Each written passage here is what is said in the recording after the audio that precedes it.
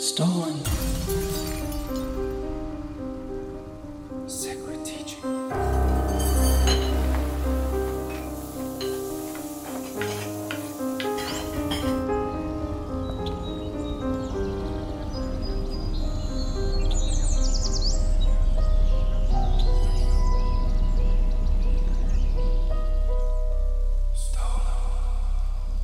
Welcome to Stolen Harvest Part 2. We could do a dozen episodes about the way our people have been deprived of the bounty of our land and the gifts of the Creator. Colonization has changed and damaged our health, physical and mental, our environment, and our food supply. In this episode, guest host Peter Downie will explore the devastating loss of the bison in the plains, and an ecosystem that has remained in perfect balance for thousands of years before the settlers came. Thanks, Jenny. We know that food is more than nourishment. It's also intimately tied in with identity, community, and even sovereignty. In this episode, we're going to examine what happened to Indigenous people across the plains when a primary food source just disappeared, and how Crown and Canadian authorities consciously and deliberately exploited that tragedy to further their goals of development and expansion in the West. Let me say at the outset that this is not easy listening. At Edmonton, Indian Agent James Stewart reported on the crisis. I have never seen anything like it since my long residence in the country. It was not only the want of buffalo, but everything else seemed to have deserted the country. Even fish were scarce. The poor people were naked, and the cold was intense, and remained so during the whole winter. Under these circumstances, they behaved well, and no raids were made on anything here. They ate many of their horses, and all the dogs were destroyed for food. The confluence of coercive Dominion policies that abetted the rise of disease meant that Indigenous people were not only punished after the rebellion, in many cases, they were punished to death. That's University of Regina scholar James Daschuk reading from his best-selling book, Clearing the Plains: Disease, Politics of Starvation, and the Loss of Indigenous Life. This is a story from the mid to late 19th century and the inseparable forces of politics, nature, and food production in an area roughly reaching from central Alberta and Saskatchewan, from the foothills of the Rockies, all the way down to Texas. And it all begins with that disappearing food source that had made the Indigenous people of the plains in the 19th century perhaps the tallest and best nourished population in the world. Bison had been literally the staple food for 10,000 years, for millennia, for as long as anyone can remember. And probably, there might have been times when the bison had shifted or something like that. But people managed the resource very successfully. And there were literally millions upon millions of bison here in the West. There are bison in New York State before European settlement. So I guess it's, like a high protein, low fat diet, generation upon generation.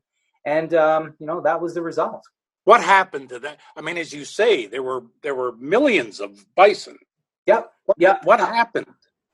Well, if you think about the line of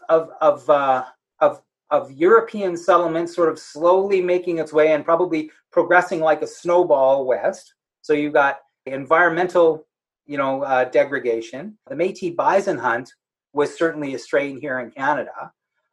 Probably the biggest thing, and maybe like the expression, the straw that broke the camel's back, was a very short-lived but highly profitable, totally unsustainable industry called hide hunting. And this is very soon after railroads were built in the United States.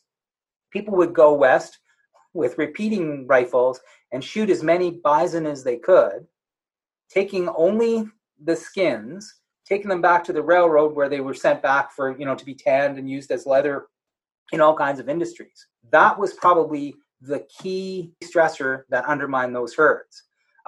Another level of violence was, I think it was General Sheridan, but I could be wrong, the general who oversaw the destruction of the Confederate farms in the Civil War was also the general who oversaw basically a military assault on the bison to, quote unquote, pacify Native Americans and get them to their reservations in the United States. And I guess the last reason was actually an environmental one. There were a couple of El Niños in 1877 and 1878, and there was no snow over a winter or two, and that really messed up the herds. So by the 1880s, there were probably less than 100 bison on like across the West. So some far-sighted people, snagged a few of them, kept them on their ranches and stuff like that. And the bison we have today are descendants from those very few numbers. What do we know about the indigenous communities of this time and place? There's an archaeologist from University of Calgary, Dale Waldy, who wrote an article in World Archaeology about 10 years ago or so, and he talked about the almost industrial level of food production that prehistoric bison hunters would have undertaken. These are pedestrian hunters. It was before horses had arrived. And the level of cooperation, he felt that there could be communities of more than 1,000, more than a couple thousand, all living on that resource and cooperating to harvest that huge amount of meat that was eaten by themselves, and then it was traded with agriculturalists for corn, beans, and squash, was traded to the north. That's another thing we're just really coming to recognize is how sophisticated the economic system was. You had trade. It was a continental level of trade. I found it interesting in the sense of sort of underlying the unfolding tragedy over the next 10 years, that the agreements reached between the Crown and First Nations were achieved from positions at that time of mutual strength. Well, I guess the way to think about this is from the time of the end of the 7 Years' War, from the time England basically took sovereignty over New France, Quebec, and most of North America at the time, the English realized that Indigenous nations were strong and that they had played a vital role in the 7 Years' War as military allies. So in the Royal Proclamation of 1763, there is specific recognition that Indigenous people have title, have ownership of their territory.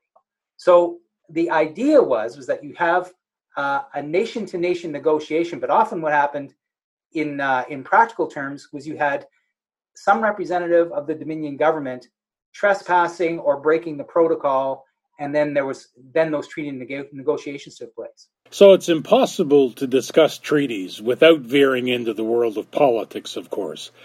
As we begin, it's wise to remember this conclusion by an American Indigenous conference in 1961. A treaty, in the minds of our people, is an eternal word.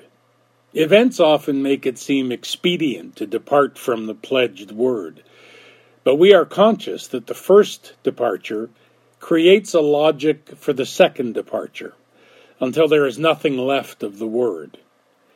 Treaties, promises, 19th century Canada, all inevitably lead to the controversial figure of John A. Macdonald. As John A. Macdonald returned to power in 1878 on the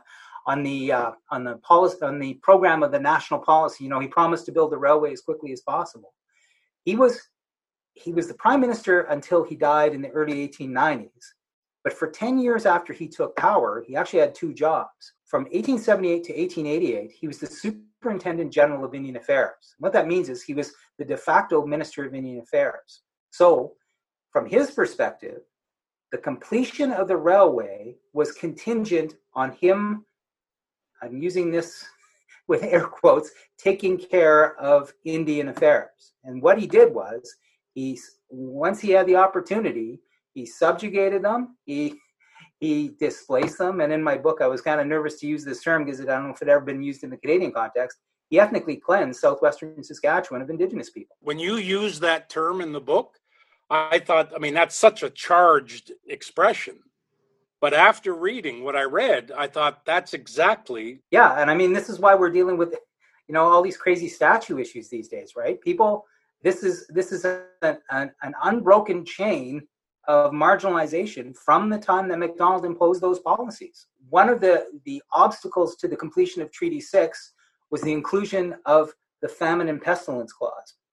Now, the negotiators knew that the white people were coming. They knew that they couldn't stop them, but they also knew that they had to make accommodations. So this was like a leap of faith, if you will. There's an ever-growing interpretation among scholars, among Indigenous people, a recognition that at the time of the treaty negotiations, the discussion of the surrender of land verbally didn't take place. There were discussions of sharing the land, there were discussions of mutual obligation, but nowhere other than in the Queen's printer version of the treaties were the words cede, surrender, and relinquish. From the Dominion government perspective, those are the words they needed in that treaty to open the land for us, for Europeans, for settlers. Indigenous negotiators, especially Chief Beardy, who was one of the main negotiators at Fort Carleton that led to the completion of Treaty 6, they realized that the shift from plains bison hunting to agriculture would be a monumental risk. And I mean, you can think about this. Think of a pound of bison meat. Think of the caloric nutrition value of a pound of bison meat. And on the other hand, think of a pound of wheat, or a pound of flour. There is a huge difference. There's never been a time from the late 1870s when those policies were imposed to the present day when health indicators among Indigenous people were equal to those of the rest of us. Never.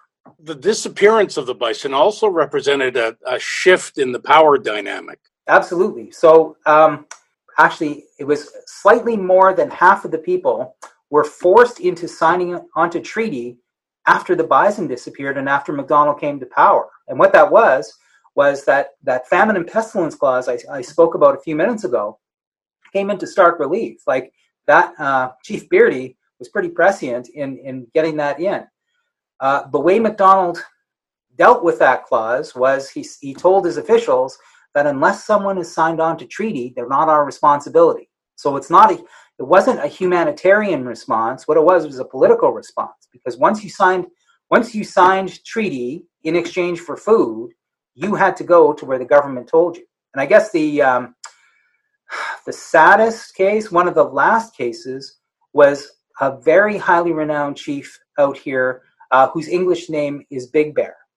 And he actually went to the United States for sanctuary as all this was going down. We think of the United States as a terrible warlike place. He found comfort in going south of the 49th parallel. I think it was New Year's Eve of 1882. He and his straggling band, children were probably starving. Like, he had done everything he could to stay out of treaty because he knew what was going to happen.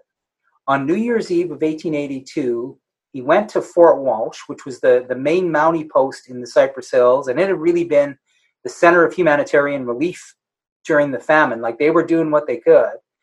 And basically, and I'm paraphrasing, but, Big Bear probably said, I give up. Where do I sign? My people need food. And so his people were given food. He was signed on to treaty, and he was told to start marching north. And he actually ended up at Frog Lake near the Alberta-Saskatchewan, what became the Saskatchewan-Alberta border. As soon as that happened, actually it was in the spring after that he was probably one of the last significant chiefs to hold out.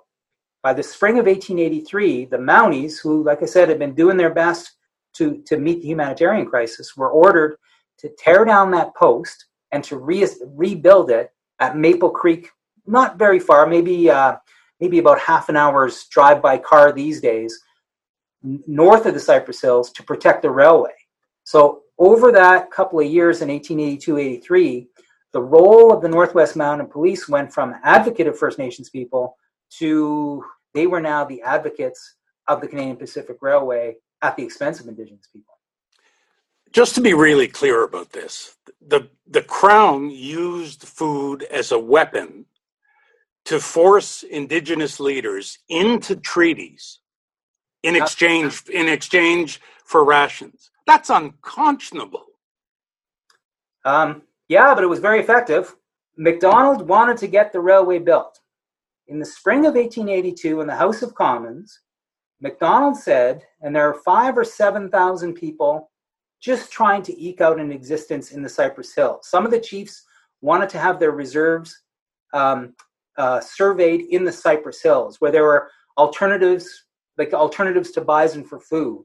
McDonald said all of the Indians, and again, old school terminology, south of the railway project, south of the construction project, and Cypress Hills are all south of that, in the territory of Assiniboia will be removed by force if necessary in the House of Commons. They didn't shoot anybody. What they did was the Mounties were given very strict orders not to give anyone food unless they were marching north.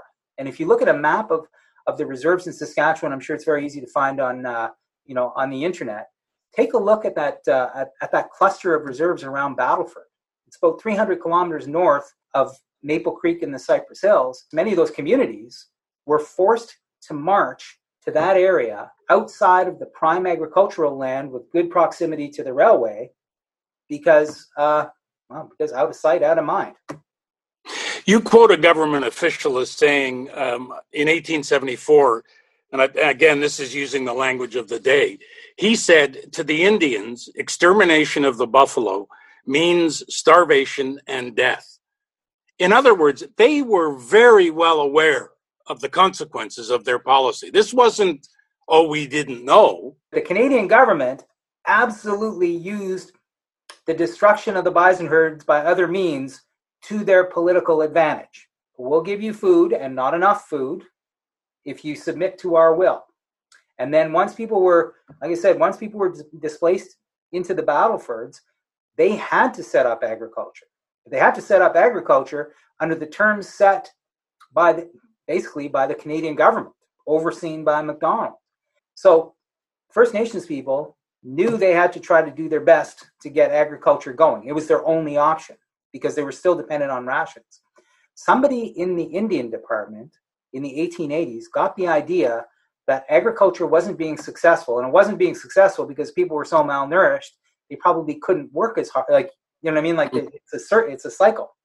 But they imposed basically the social Darwinistic paradigm on reserves, and they took away all the mechanical implements, the threshers and that kind of thing, and basically it was called the peasant farming policy, and they gave people things like hand scythes. So in the correspondence, and these are, easy to find, record group 10 in the National Archives, you have instances of Indian agents asking their boss if the Indians can break out the tractor because they can't take the wheat off the land fast enough with their hand scythes. It was the practice of agriculture as part of a missionary mission, like, Christianity, agriculture, and even medicine were all part of a package of quote unquote civilization. You go through in some detail what you call the moral and legal failures of the Crown in terms of dealing with Indigenous people on the plains. What was the single greatest moral failing of the Crown? Had the Dominion of Canada followed through honestly with the treaty provisions, we wouldn't be in the situation we're in. There are, and again, I don't have any insider information on this, but there are literally hundreds of claims, First Nations claims against the state, ongoing as we speak. So if the government had been honest and earnest in the implementation of treaties, we wouldn't be in this mess. Think about it, like even, as this is going on, this is actually before the residential school system got set up. So even well-meaning Christians were on a path that went completely sideways. I was so taken with your research and how you presented it that you write about what you call the singularity of the encounter between the ecosystem of the old world and the new over the last 500 years. And you say, never has there been a comparable environmental and human transition. And I wondered when I read that, did anybody have any sense of that at the time? Or is that only something that we can appreciate in retrospect? Wow, that's a good question. So what we're talking about is we're talking about something, scholars call the Columbian Exchange, right? So we're giving credit or blame to Columbus. But as the Indigenous population of America is dropping like a stone, the crops that were taken from America, say the lowly potato. It took a couple hundred years for the gnarly looking potato to really gain a foothold in Europe. But the population of Ireland, the poorest country in Europe, quadrupled over a couple hundred years when it was introduced. So I live in a farming belt, and what I do when I'm talking about the Columbian Exchange is I've got, if you're ever flying across the prairies, that checkerboard view of Western Canada. Well, that is a completely introduced environment. All of the crops we grow out here, the canolas and the wheat and everything else, those are all introduced old world crops. I got a picture in my slideshow for my class of, some cowboys, on the range with some cattle. That whole tradition is quintessential as it is, out here in the West. All of that is introduced. So it's hard for us to think about it, but it's like, if you go to the grocery store, even, like in the present, and you see a vegetable or a fruit that you've never seen before, that's the Columbian Exchange in action, because that's something being imported from somewhere else in the world that we're able to eat. Let's assume we get a group of Canadian authorities who have all the goodwill in the world, all the best intentions. Do you think that Canada can ever give back to Indigenous people what was so viciously, relentlessly stolen from them? Wow. If you can think back a little prior to COVID, do you remember all the Wet'suwet'en issues? It seems like a million years ago, back in February, the golden pre-COVID days, right? We saw the fundamental contradiction of Canada kind of played out in that, right? The Wet'suwet'en people have not surrendered their land because there isn't a treaty tradition in British Columbia. So capitalism, like it's not necessarily the government, it's capitalism, like that system that we've got to reconcile. So that's one thing. But we also, I think the first step is just realizing what we've done. Okay, this sounds harsh, but Canadians have an idea of ourselves as a decent society. And we've been a decent society to 95% of us, but we've let that 5% of Indigenous people go. And so, the policies that were developed, those policies were set up to facilitate our well-being at the expense of the Indigenous people. Like, it was at the expense of Indigenous people. And it really challenges who we are. Just internalizing that, because a lot of people still don't want to hear about that.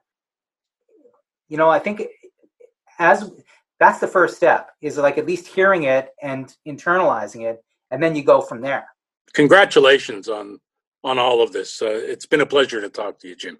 Oh, thanks, Peter. Thank you. Bye-bye. That's Dr. James Daschuk. He's the author of Clearing the Plains: Disease, Politics of Starvation, and the Loss of Indigenous Life. It was said once that the very ink with which all history is written is merely fluid prejudice. The true story of what happened on the plains of Canada, thanks to scholars like Dr. Daschuk, is finally being revealed. James Sinclair is Anishinaabe and the head of the Department of Native Studies at the University of Manitoba.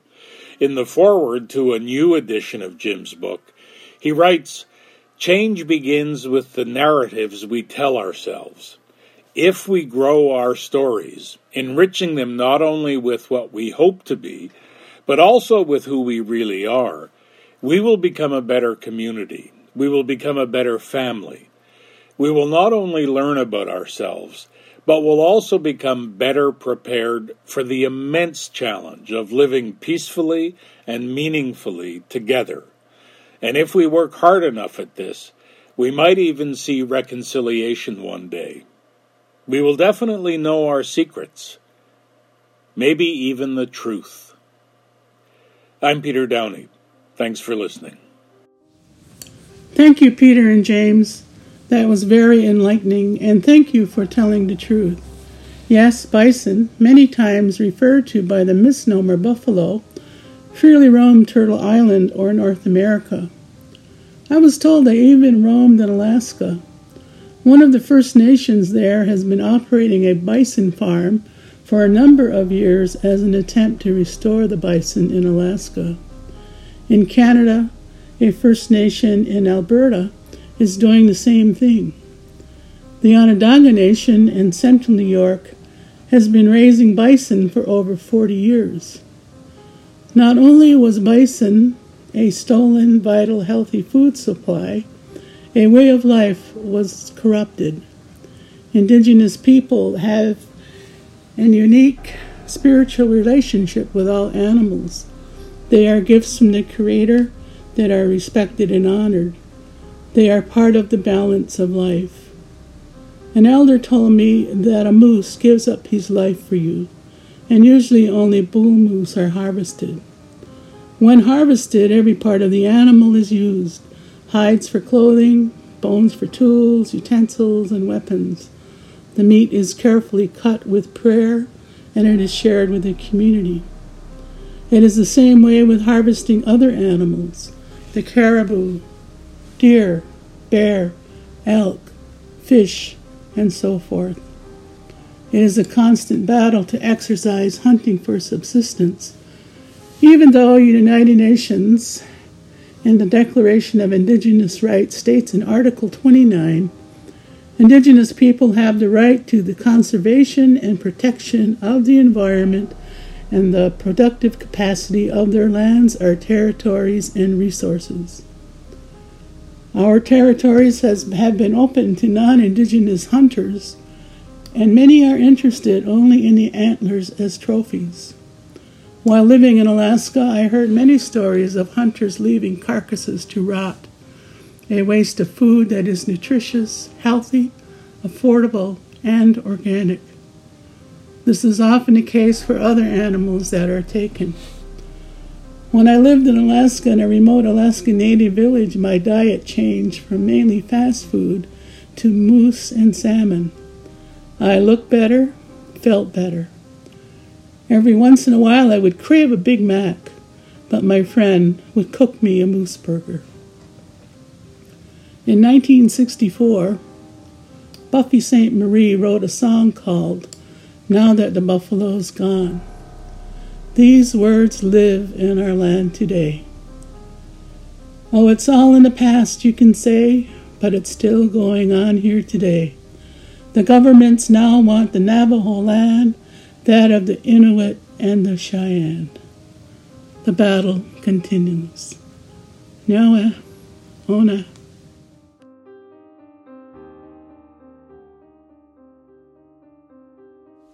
Stolen.